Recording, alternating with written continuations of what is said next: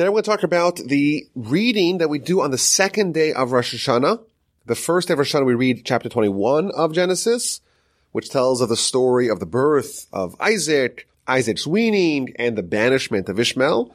And the second day of Rosh Hashana we read the following chapter, chapter 22 of Genesis, which tells a very troubling and very difficult to comprehend episode of the binding of Isaac. At this juncture, Isaac is 37 years old, according to most of the commentators, and God tells Abraham, your son that you prayed over so intently, the son who was born miraculously after you were 100 years old, Sarah was 90 years old, the son that I told you is going to be your true heir, your true progeny, the son when his spiritual development was threatened by Ishmael, that caused Ishmael to be banished, to be evicted, that same son, you take him and offer him as a sacrifice on Mount Moriah.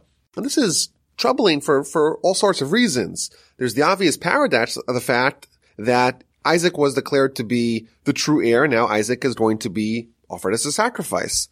In addition, we know that Abraham, he arose amid all kinds of idolatry, and some of those idolaters that Abraham railed against were ones that believed in child sacrifice. They would offer their child as a sacrifice to the pagans.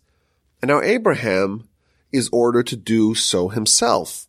Yet we see that Abraham is eager and willing to do it and had to be forced to stop at the very last moment. And our angle when we study this is going to be trying to understand what the connection here is between the themes, the ideas, the concepts of Rosh Hashanah, and to try to deepen the connection between the Torah reading and the very powerful day of judgment that is upcoming. So it begins with an interesting preface. And it happened after these things that God tested Abraham and said to him, Abraham, and he replied, here I am. Please take your son, your only one whom you love, Isaac, and go to the land of Moriah. Bring him up there as an offering upon one of the mountains which I shall tell you. So it begins the narrative of the binding of Isaac, and it was after these things. Vayihi achar hadarim ha'ela. What things is it talking about? It's not so clear. So Rashi gives us two explanations based upon the Talmud. The first explanation is that this is after the words of the Satan. Why? Because in the previous day, the previous chapter, we read how when Isaac was weaned, Abraham made a huge party, a huge celebration, invited everyone to come participate.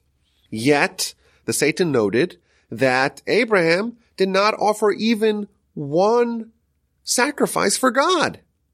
And therefore, the Satan tells God, Abraham's not so special. He wants to celebrate Isaac, but he's not celebrating you. He's not appreciating you. He's not offering a sacrifice to you. And therefore, this heavenly being, the Satan, the angel whose job it is to arouse judgment against humanity, is telling God that Abraham's not so special. And after that conversation, this event happened. And God responded, Rashi tells us, that Abraham did it all for his son, after all. This whole weaning celebration party was for his son. Says God, if I tell Abraham to go offer his son as a sacrifice for me, he will not stop that. And thus, after those words, means after the dialogue, the conversation between Satan and God, after that, God said, okay, let's test Abraham to see indeed if he's up to the test, if he's willing to offer Isaac as a sacrifice to please me. That's the first explanation that Rashi offers. The second explanation is that this comes after a conversation not between God and the Satan, but between Isaac and Ishmael. At that time, Ishmael had already reunited with Abraham, and Ishmael was telling Isaac, you're not so special, because after all, I was 13 when I was circumcised. Because when Abraham was 86, Ishmael was born, and when Abraham was 99, Abraham was instructed to circumcise himself, and he circumcised himself and his son Ishmael and the rest of the people of his household. And therefore, says Ishmael, I'm better than you, Isaac, because even though I was 13 years old, and I had some sense to me, I still didn't stop. I still did not object to being circumcised. But you, Isaac, you were 8 days old. You didn't know any better, and therefore I'm greater than you. That's what Ishmael tells Isaac. And Isaac responded, "You're so special. You're lording over me because of the fact that you had more self-sacrifice with one of your organs? If God tells me to sacrifice my whole body, my whole life for him, I will not object." And thus, after Isaac's declaration that he's willing to give up his whole life for God, after that conversation, God says to Abraham, okay, let's see if that indeed is true. And he made a test for Abraham to go offer Isaac as a sacrifice. So this is a very interesting introduction to this story. And I think the first explanation that there was a conversation between God and the Satan, it really warrants an explanation. The Satan tells God that Abraham, he did this whole party. He invited everyone to go celebrate the weaning of Isaac, and he didn't offer a sacrifice for God. And God says, well, he's really dedicated to me and I'll prove it to you. But how indeed do we understand Abraham's conduct? Why did he not indeed offer sacrifices to God? Isn't that appropriate? When you're thankful of God, shouldn't you offer him sacrifices? We know that Abraham had offered sacrifices in other instances, sacrifices to God. But here, when Isaac is weaned, Isaac is maturing, Abraham's appreciative, Abraham makes a feast, Abraham makes a banquet, and doesn't offer a sacrifice for God. So, yes, God proved Abraham's allegiance and loyalty to him by asking him to do the binding of Isaac episode. But why did Abraham not initially offer a sacrifice to God during the banquet to celebrate Isaac's weaning? In addition, the context doesn't really seem to flow. The Satan says, Abraham's not so dedicated to you. Look, he didn't offer a sacrifice to you. He was just happy and celebrating with his son's weaning party. And God tells him, well, I'll suggest to Abraham, I'll command Abraham to offer his son as a sacrifice. What is the connection between the menu at Isaac's weaning party and God's request to Abraham to sacrifice his son? So I want to suggest an answer that really gets to the heart of the story. The whole story is so troubling. Abraham is the paragon of kindness. He's bringing morality. He's bringing goodness to the world. He's teaching the world about God. And yet he's about to embark on a completely cruel mission. He's going to murder his own son. Abraham is about to commit the unconscionable crime of filicide. And yes, of course, God tells him, but still, how do we understand what exactly is happening? What is the infrastructure, the architecture of this decision, this test, and Abraham going ahead with it? What does it reveal to us about Abraham? So my grandfather of blessed memory, he used to always say the following theme. There's a prayer that we say every Shabbos morning by the morning prayer. Ein ke'er kecha Hashem Elokeinu b'olam hazeh. There is no value as your value, Hashem our God, in this world. But there is nothing besides you, our King, in the next world. That's the prayer. There's no value like God in this world, and there's nothing besides you, our King, O God, in the next world. What this prayer is revealing, there's a fundamental difference between how this world operates and how the next world operates. Here, every person gets to decide what they want to do. That's the idea of free will, of free choice, of bechira. Everyone can decide what's important and what's not important.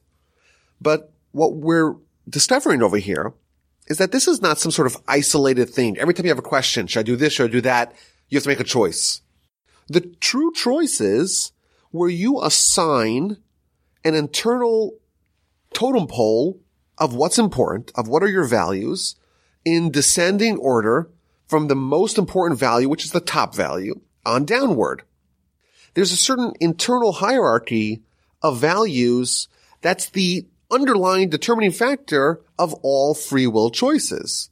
When you have a choice, you have two options, and you decide which one of those two options you want to follow, you unconsciously are referring to your internal list to determine which one of these two options are a higher value, and thus you choose the one that's of a higher value.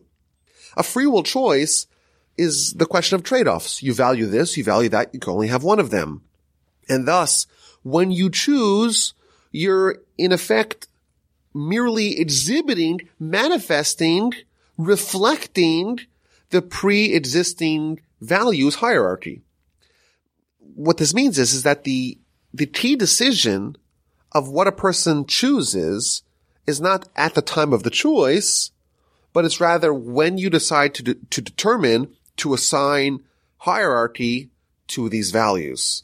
Once those values are fixed in your internal totem pole, then the choices that you make regarding them are already predetermined. And thus the question that we could ask is, is God a value in our lives? Is it something which is important to us? Is it a priority? In this world that we live in, that is a choice that we have. We could choose to assign God a value, to assume that that is a priority in our lives, or we could choose to disregard that entirely. And every Shabbos morning, in the prayer we say, there is no value like your value, Hashem our God, in this world. In this world that we get to choose how important things are, we're announcing to everyone that God is the top value. However, that's only in this world. When it comes to the next world, in the clarity of Olam Haba, we say there is nothing besides you, our God, in Olam Haba.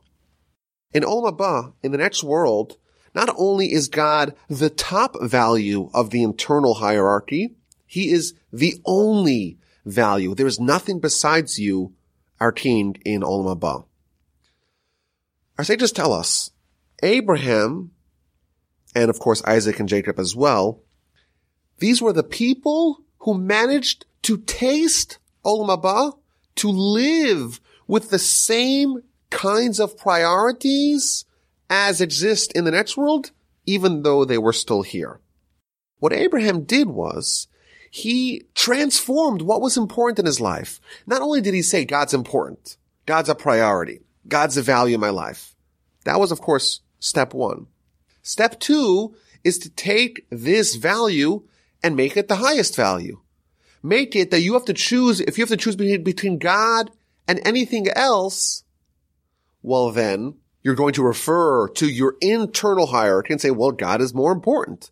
And therefore, if someone comes and puts a gun to your head, God forbid, and says, okay, either repudiate your faith or I'm going to shoot you. So in effect, you have a choice. What's the choice? The choice is between two values. Value A is God and your commitment to God. And value B is your life. Both of them are important. Which one is more important? When a person has to make that choice of martyrdom, in effect, they're declaring that God and their relation to God and the connection to the Almighty is more important to them than their lives. It's the highest priority. It's the only thing that triumphs over all other priorities. It's the highest value. That, of course, is the product of rigorous self-reflection and transformation. That is what we're declaring as a nation every Shabbos morning. We say there's no value like Hashem our God. In this world, we can choose what's important, and we have chosen. God is the most important thing. Thus, in effect, every Shabbos morning, we're declaring our willingness to forfeit our life for God. That's a great level. Abraham took it to the next level. Abraham was like the second part of that prayer where we say, there's nothing besides you, our King, in Olam Haba. In Olam Haba, in the next world, not only is God the top value, God is the only value. Nothing else has any independent value aside from God. There's only one value, and that is God. Abraham was able to access that in this world. And when we see that Abraham is being tested, our sages tell us that Abraham was tested with 10 increasingly difficult tests, and in each one of them he was successful. Each one of them he triumphed. What this means is that Abraham had to choose what is important. The first test is Abraham has to choose between his life and God. And Abraham willingly chose to be cast into a fiery furnace and not to repudiate his emunah, his faith. And thereby he demonstrated that he valued God more than his own life. And then we have these later tests. Abraham is told by God to commit horrifyingly unkind and even barbaric acts, such as banishing his son Ishmael from his home and killing his other son in the episode of the binding of Isaac. What these tests are designed to do is to discern if Abraham harbors any other value besides for God. And the way we ascertain the answer to that question is if God tells Abraham to do something egregiously unkind, even immoral, what does Abraham do? Is there any morsel of Abraham's priorities, Abraham's Weltanschauung, Abraham's worldview, Abraham's outlook, Abraham's priorities that originates from any source other than God? Is there anything motivating Abraham besides for godly motivation? What do we see here with the test of the binding of Isaac? Abraham is demonstrating that even the most heinous crime imaginable, murder of his own son, even that was solely motivated because that's the will of God. That's the only priority. And thus, whatever God wills, whatever God desires, whatever God instructs, that's what matters. And therefore, if God tells me to go commit filicide, well then, it's the same as God tells me to do another mitzvah, because after all, there's only one motivating factor. There's only one value. Abraham is living in the same priorities as are present in Olam Haba, and thus with the same eagerness, with the same excitement that he performed all his acts, he wakes up early in the morning, he harnesses his donkey, and he does the act with the same dedication, with the same determination, with the same gusto and excitement as he does everything. That's what we're discovering here, is that Abraham is someone whose totem pole, whose values hierarchy is identical to what exists in Olam Haba, meaning there's only one priority and it's only God. So let's go back to this conversation that the Satan had with God. The Satan says, Abraham is celebrating. He's having this whole feast, but he's not offering a sacrifice. What the Satan is suggesting is that Abraham harbors some value, i.e. his love, his filial love for his son, that has nothing to do with God. He's celebrating, but not offering sacrifices. Maybe there is a scintilla of independent love, of natural love that every parent has for their child, even animals have for their children. Maybe that is what's motivating Abraham's behavior, as evidenced by the fact that he's not offering sacrifices. Maybe this celebration was divorced of commitment to God. Maybe Abraham loves Isaac because he loves Isaac, because everyone loves their child. Maybe his actions are motivated by something aside from the will of God. And therefore God responds to him, no, you missed the point. Even when Abraham celebrated the weaning of his son Isaac, all that was motivated because of his love of God and because of his commitment to God. And I'll prove it to you. I'll prove to you that he does not love Isaac independent of the instruction of God. There's only one value in his totem pole, by showing you the greatest evidence of that, by asking him to offer Isaac as a sacrifice for me.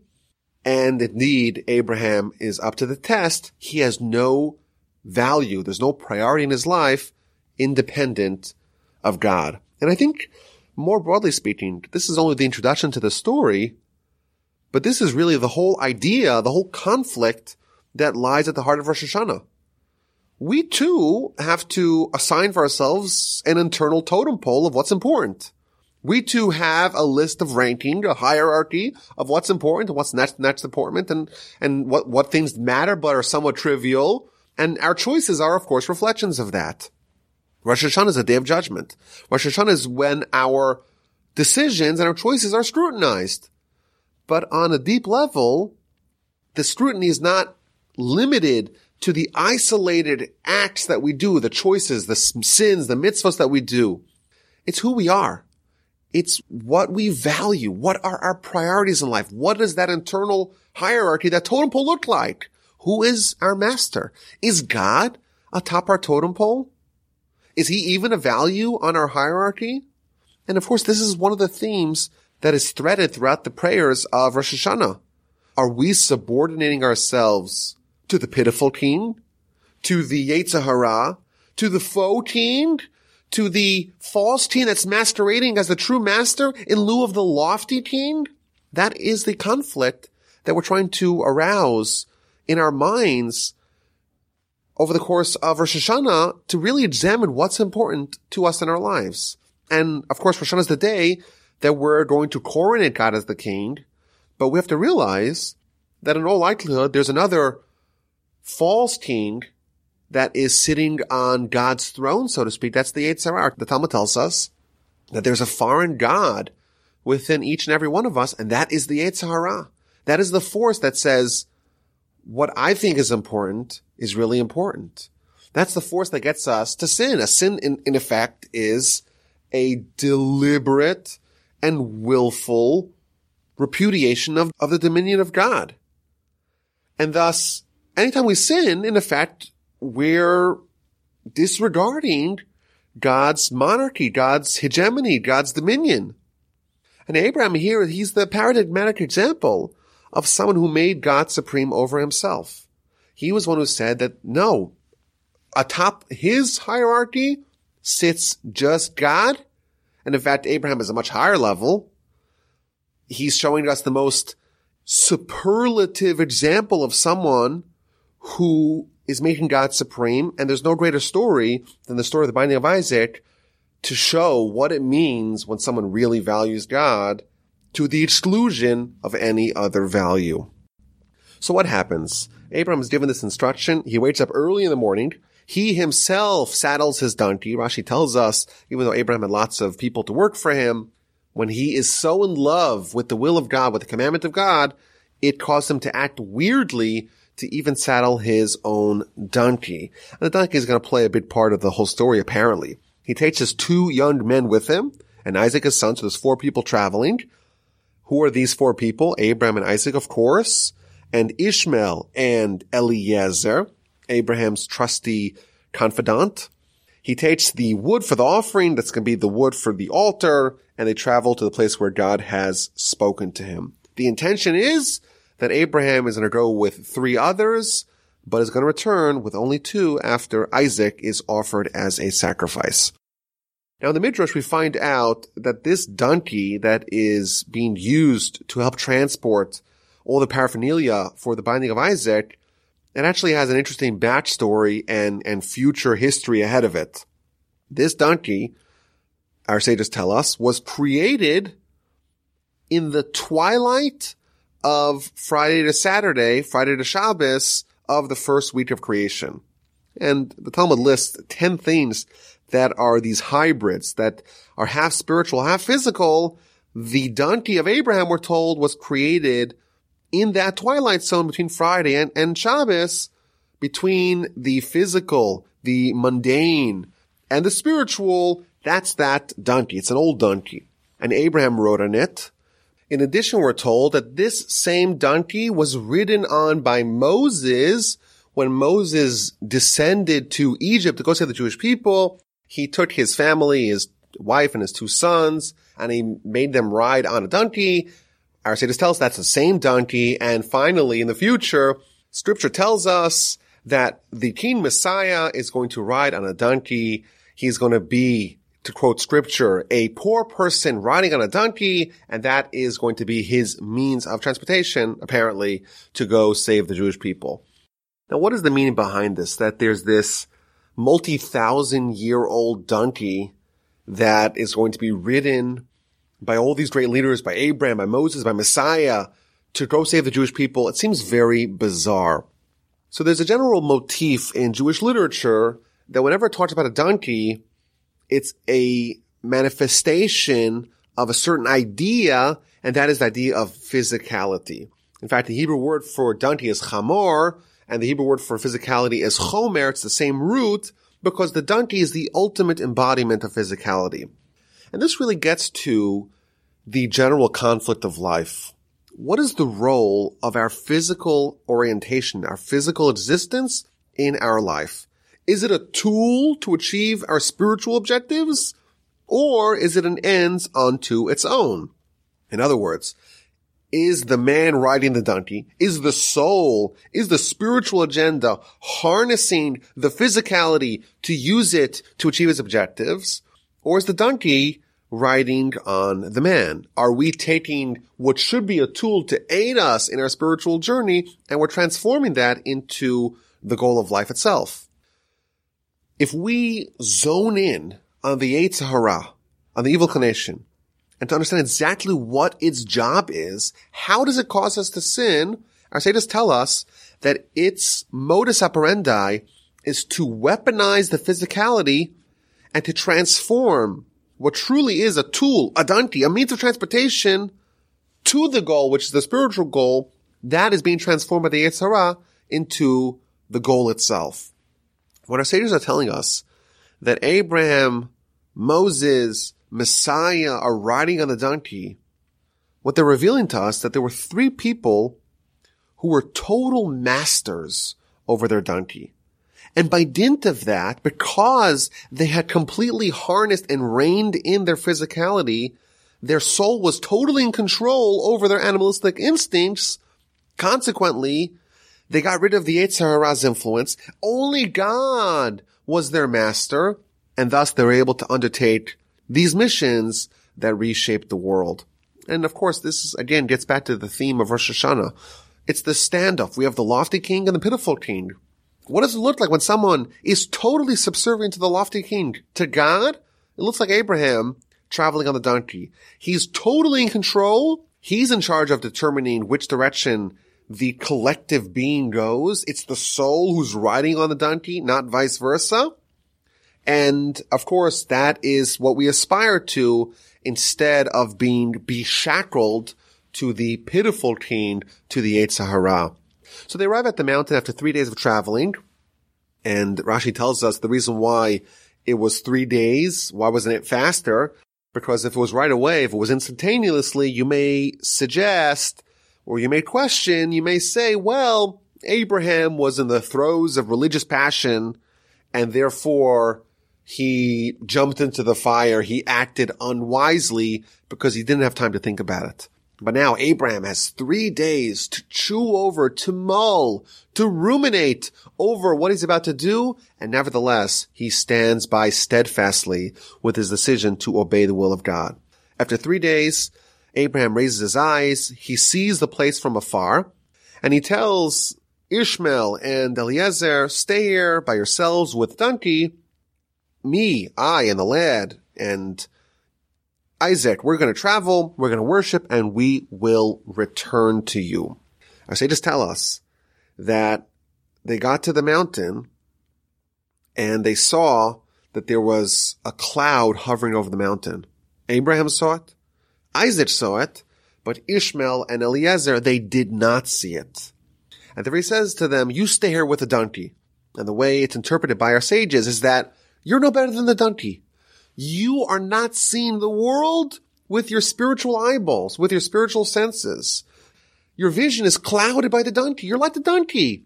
You are enmeshed, absorbed in your physicality, and therefore you don't see what's patently evident in the spiritual world. You stay here. We're going to go. This is a mission only for people that are not subject to the donkey, and you stay here with the donkey. So Abraham takes the wood and puts it on Isaac. Isaac is schlepping it. They have the fire, they have the knife, and they have all the paraphernalia to do the sacrifice, and they start ascending the mountain together. Now, it's interesting that we know that this donkey is carrying all the paraphernalia to the mountain. 3 days they're traveling, and they have this donkey for helping transport the people and the goods needed for the sacrifice. Yet when they start ascending the mountain, they leave Ishmael and Eliezer together with the donkey, and they manually, by hand, are carrying the wood, are carrying the fire, are carrying the knife. And the question that the Maharal asks is, I don't get it.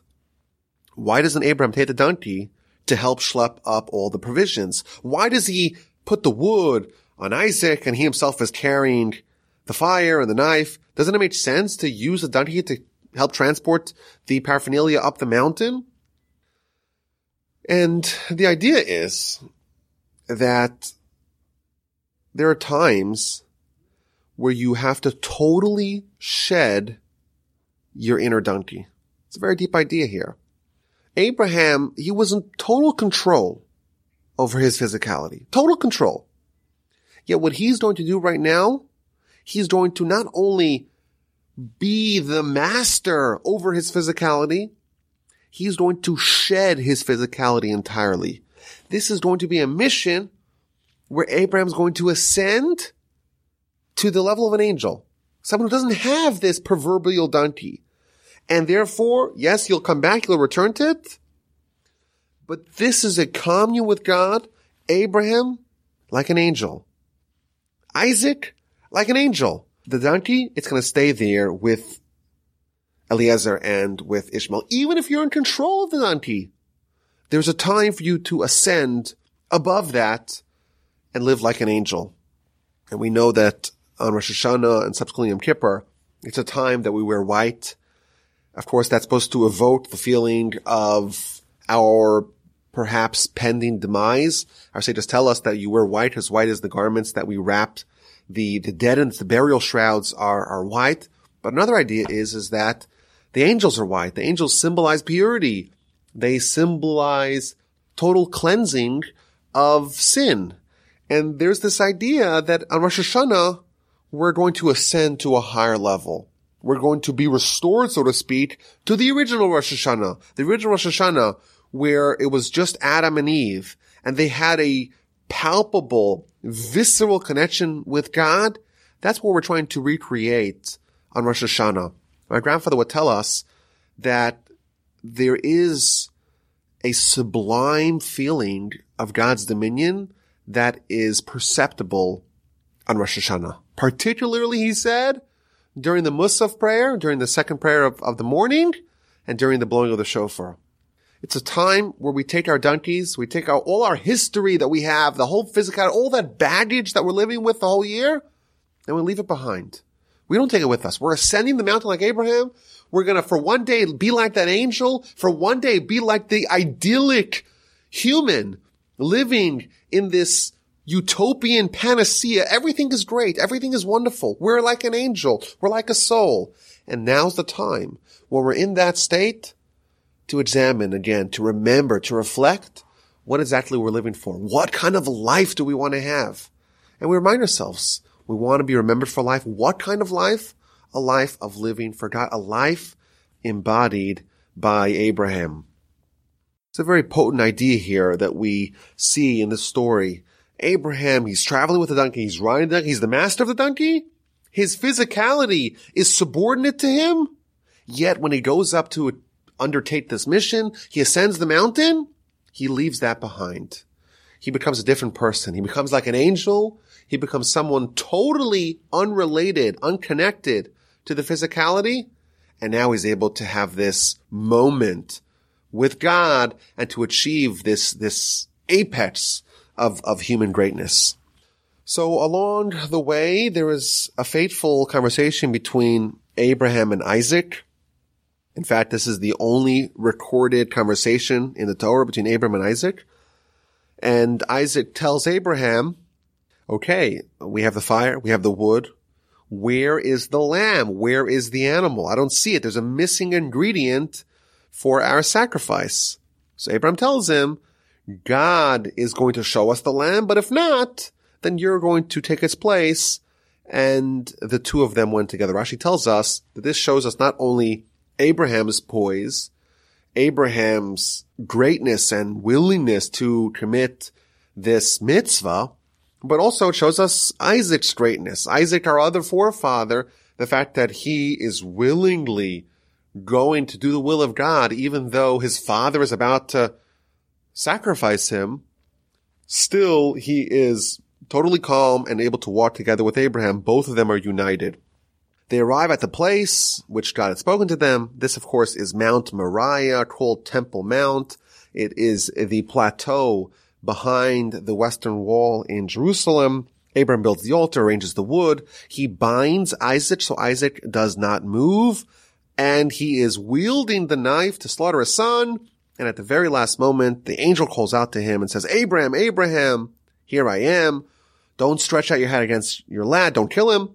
So Abram's like, okay, well, let me at least make some sort of notch, some indentation, some wound. No, nor do anything to him. For now I know that you are a God-fearing man, since you have not withheld your son, your only one, from me. There is a whole sacrifice about to take place. And at the very last moment, God tells Abraham, no, you have to stop the sacrifice and you cannot touch Isaac. And Abraham lifts his eyes, and behold, he sees a ram. The ram is caught up in the thicket by its horns, and Abraham goes and takes the ram and replaces Isaac with the lamb and sacrifices it and offers it as an offering.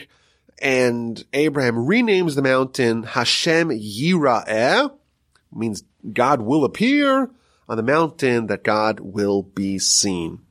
So this ram also has a very long history. The Midrash tells us that every single part of this lamb is going to be used for a grand purpose.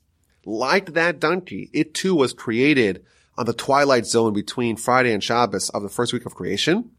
Its ashes, just after Abraham sacrificed it, he burned it. Its ashes are going to be used for the foundation of the internal altar. Its sinews, its veins are going to be used to make the strings of David's harp. Its skin, its hide, was going to be used for garments for Elijah. Its horns, the left horn, was used to blow the shofar at Sinai, and the right horn is going to be used to blow the shofar, heralding the arrival of the Messiah and the coronation of God over the whole world. In addition, Rashi tells us that Abraham discovers this ram, but the ram was actually there placed since the first week of creation. It's an amazing insight. For thousands of years, there was the ram there caught up in the thicket, trapped over there, struggling to try to disentangle from the thicket since the beginning of time. And it was waiting for its moment. Many thousands of years later, Abraham comes, and this ram is brought as a sacrifice instead of Isaac. Now, I heard this past year an amazing insight. If you think about this whole story from the perspective of the ram and the way it's told in our sages, the ram is created right after Adam's created, beginning of time, and it's placed in the thicket, and it's struggling for thousands of years. And the whole time it's probably thinking to itself, I'm totally trapped.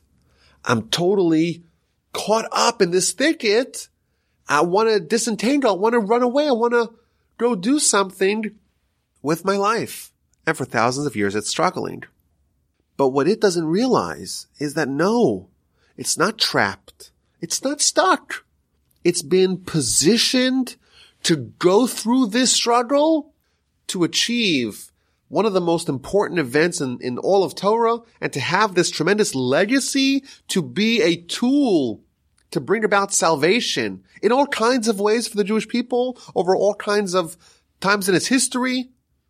Its role is going to be so outsized, and it had no idea that the struggle that it was in was not it being trapped, rather it being positioned for its destiny. And I think this could apply to every one of us. Every one of us, we're going through difficult times. Everyone's going through difficult times, because if you're not, then you're not alive.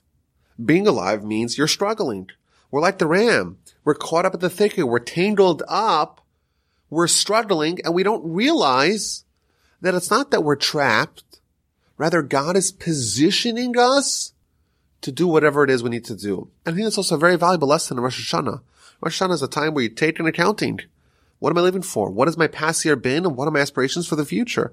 How am I utilizing the opportunities and, dare we say, the challenges that God gives us to achieve whatever it is my mission in life is? And we have to recognize, like this ram, the circumstances are not by chance. God did not trap me in all these different areas, in these quagmires, randomly. I'm being positioned. I'm being set up to achieve whatever it is that the Almighty has in store for me. Whatever it is my mission, I'm being manipulated and directed and maneuvered to achieve that goal. And this ram, of course, it's an animal. It had no idea what its role was. And again, the Midrash is revealing to us a very powerful insight. It's been there for thousands of years. What that means, who knows? But from our perspective, what this means is that this ram is set up to achieve a very powerful destiny, and the whole time it didn't know of it. And it took thousands of years and endless struggles and endless efforts to try to get out of the thicket. And only then did it make sense, that only then did all those puzzle pieces fit together, and its mission was revealed to the world, and it has this great legacy.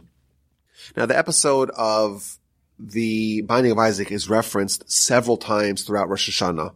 So, for example, in the prayer that we say during the Musaf prayer, we tell God, remember us with a good memory, redeem us with salvation, with mercy from the high heavens above, and remember, Hashem our God, the covenant and the kindness and the oath that you swore to Abraham on Mount Moriah, and let it be seen before you, the Akedah, the binding that Abraham bound Isaac his son atop the altar, and he overcame, he conquered his mercy to do your will with a complete heart. So too, may you have your mercy conquer your anger from upon you, and with your great goodness, may the anger be removed from upon your nation, and from upon your city, from upon your land, and from upon your heritage. Abraham had a tendency. He loved his son. He curbed that. He overcame that to do the will of God. We're asking God, you too have a tendency or an attribute of judgment. When someone sins, it evokes judgment. Overcome that exactly the way Abraham overcame his, and rule us favorably with mercy, with goodness, and with kindness. Abraham renames the mountain Har Yera'eh. But the words are, Abraham called the name of the site Hashem Yira'eh, as it is said this day on the mountain that Hashem will be seen. What does it mean, this day? So Rashi quotes a Midrash.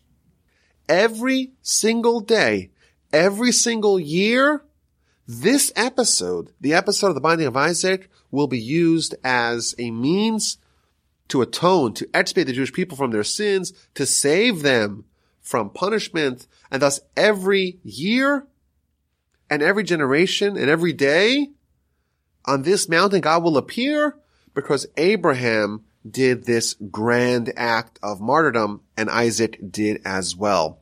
There's another verse in Leviticus chapter 26 where God says, I will remember my covenant with Jacob, and also my covenant with Isaac, and also my covenant with Abraham, I will remember.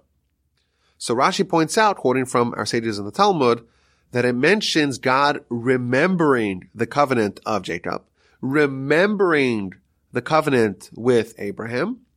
But with Isaac, it doesn't say God will remember the covenant with Isaac, rather, and also the covenant with Isaac. But there's no word for memory for God remembering the covenant with Isaac. Now, of course, whenever we talk about God remembering, it doesn't imply that God forgets or anything like that. It's a separate subject. What does it mean that God remembers? And we see every time that it mentions God's memory, it means God evoking the righteousness of a certain person.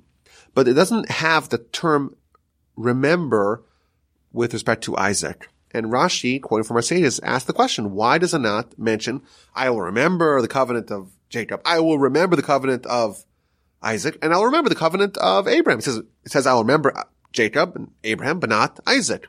And the answer is that with Isaac, there is no need to have this memory, this remembrance of Isaac, because the ashes of Isaac are always piled up and placed upon the altar and before God. It's a very powerful idea here. Isaac was not ultimately offered as a sacrifice at the binding of Isaac episode. But what was accomplished here was as if he was. And thus, this is extended as if Abraham actually sacrificed Isaac and burned him, and there's the ashes of Isaac and this tremendous act of martyrdom as if it was done, and that is placed before God. And our nation, having this continuity and having the judgment every year, we're evoking this episode, and we're being successful at being able to be granted atonement by God because of this tremendous story of our forebearers. In fact, Abraham, he prayed on Mount Moriah. We say many times throughout the high holidays season, God who answered Abraham on Mount Moriah, answer us. If you actually look at the episode, it doesn't really seem to talk about Abraham's prayer. The only thing we have is that Abraham called the name of the site Hashem Yira'eh. Hashem will appear on this mountain. And the Talmud explains that what this means is that Abraham's prayer was that every time we mention and we evoke the story of the binding of Isaac, it will be an atonement for the Jewish people.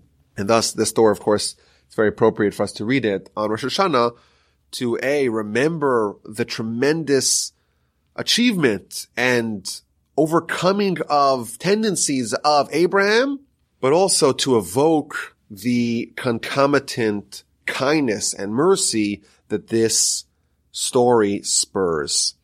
Now, it's not just us reading the story that is trying to evoke this episode. The Talmud tells us, why do we blow the shofar of a ram? We could use many other animals' horns as a shofar and it would be okay. But why specifically is there a custom to use the shofar of an ayil, the shofar of a ram? Says the Talmud, the book of Rosh Hashana, page 16a, because the Almighty is saying, so to speak, if you use the shofar of a ram, blow it, and I will remember the binding of Isaac, the son of Abraham, and I will treat you as if you yourself offered yourself as a sacrifice before me. It's an amazing insight here, amazing opportunity that we're discovering here, that the actions of Abraham thousands of years ago, if we just merely evoke it, if we just dwell upon the story, we're going to be able to unlock the tremendous merit as if we ourselves offered ourselves as sacrifice. What an amazing insight. Now, the reading ends with a little bit of an odd postscript. So Abraham, he has this prayer. The angel appears and says to him, Abraham, you proved yourself. And he gives him tremendous blessings. And finally, Abraham returns to his young men, to Eliezer and Ishmael. They travel to Beersheba. He lives in Beersheba. And then the chapter ends that sometime later, Abraham was told that his brother Nahor had a bunch of children. With his wife, he had 8 children. And with his concubine, he had 4 children. And that's the end of the reading where we delineate the 12 sons, the 12 nephews of Abraham. And one of those nephews is Besuel, and he's the father of Rebekah. Of course, Rebekah is going to marry Isaac. So Rashi tells us that the whole lineage of Abraham's brother Nahor is all there to tell us the pedigree of Rebekah. That's what Rashi says. But I read a different idea. Abraham, he spends 70 some odd years with his wife, and they're childless. And at the age of 99, he has 1 son. And what a celebration. And then, 37 years later, that same 1 son is brought as a sacrifice. Or at least Abram has to go through the motions as if he's being brought as a sacrifice. And then you have this contrast, this very stark contrast between Abraham's children, Abraham's progeny, and his brother Nahor's progeny. He has 12 sons, no problems, no drama. And we have this tremendous contrast. Abraham chose one path, the path of being God's chosen, the path that resulted in everything that ensued. He had 1 son after many, many years of childlessness. And even that same son had this horrifying, terrifying brush with death. And his brother, it seems like he chose a different path, but it looked like it worked out much better for him. He has 12 sons. He's got the whole empire. Abraham chose to change himself, to live with a purpose, to live, to die for God, to change the world. Nahor went with the flow. On the surface, it looks like Nahor had it better. Things went more easily for him. But ultimately, what do we have when we compare the 2 legacies? Abraham, of course, changed the world. Abraham's the most transformative person to ever grace this planet? And who's Nachor? Besides for his redeeming granddaughter Rebecca, there really nothing amounted from all his 12 children. We read in the Parsha recently, behold, I place before you two options. There's life, there's good, and there's death and evil. There's two choices before us. And the Midrash tells us something fascinating. The Midrash says, you have a man who comes to a fork in the road, and there's two choices. One path looks very clear. It's very open. It's very pleasant. There's nothing blocking your path forward. There's no obstacles. There's no hazards in your way. The second path looks very difficult. You have to maneuver it very carefully. You have to navigate to avoid the pitfalls, to avoid the hazards, to avoid the dangers. And of course, every one of us would want to opt for the easier path. But there is a wise person there and tells the individual, the path to your right looks very difficult. You have all kinds of dangers, but it's only difficult for a little bit. Once you get past that initial stage, it gets very easy and very pleasant. And thus, you'd be best advised to choose that path. Whereas the other path, which seems very open, very pleasant, very welcoming, very easy and very friendly, it's only like that for a little bit. And once you get through the initial ease, you're going to encounter mounting difficulties and danger and hazards. That's the two choices that were before Abraham and before Nachor. And we see what happens here. Abraham chooses the more difficult path. He chooses the path that resulted in him having a very difficult life, having to make very difficult decisions. And the most difficult one we just went through. Nachor chose the other path. And it looks like he has it very easy. But ultimately we know one of them changed the world. One of them created a movement that burgeoned into the single most transformative moments in history. And the other one of them, besides for his granddaughter that latched on to the family of Abraham, really had nothing to show for that.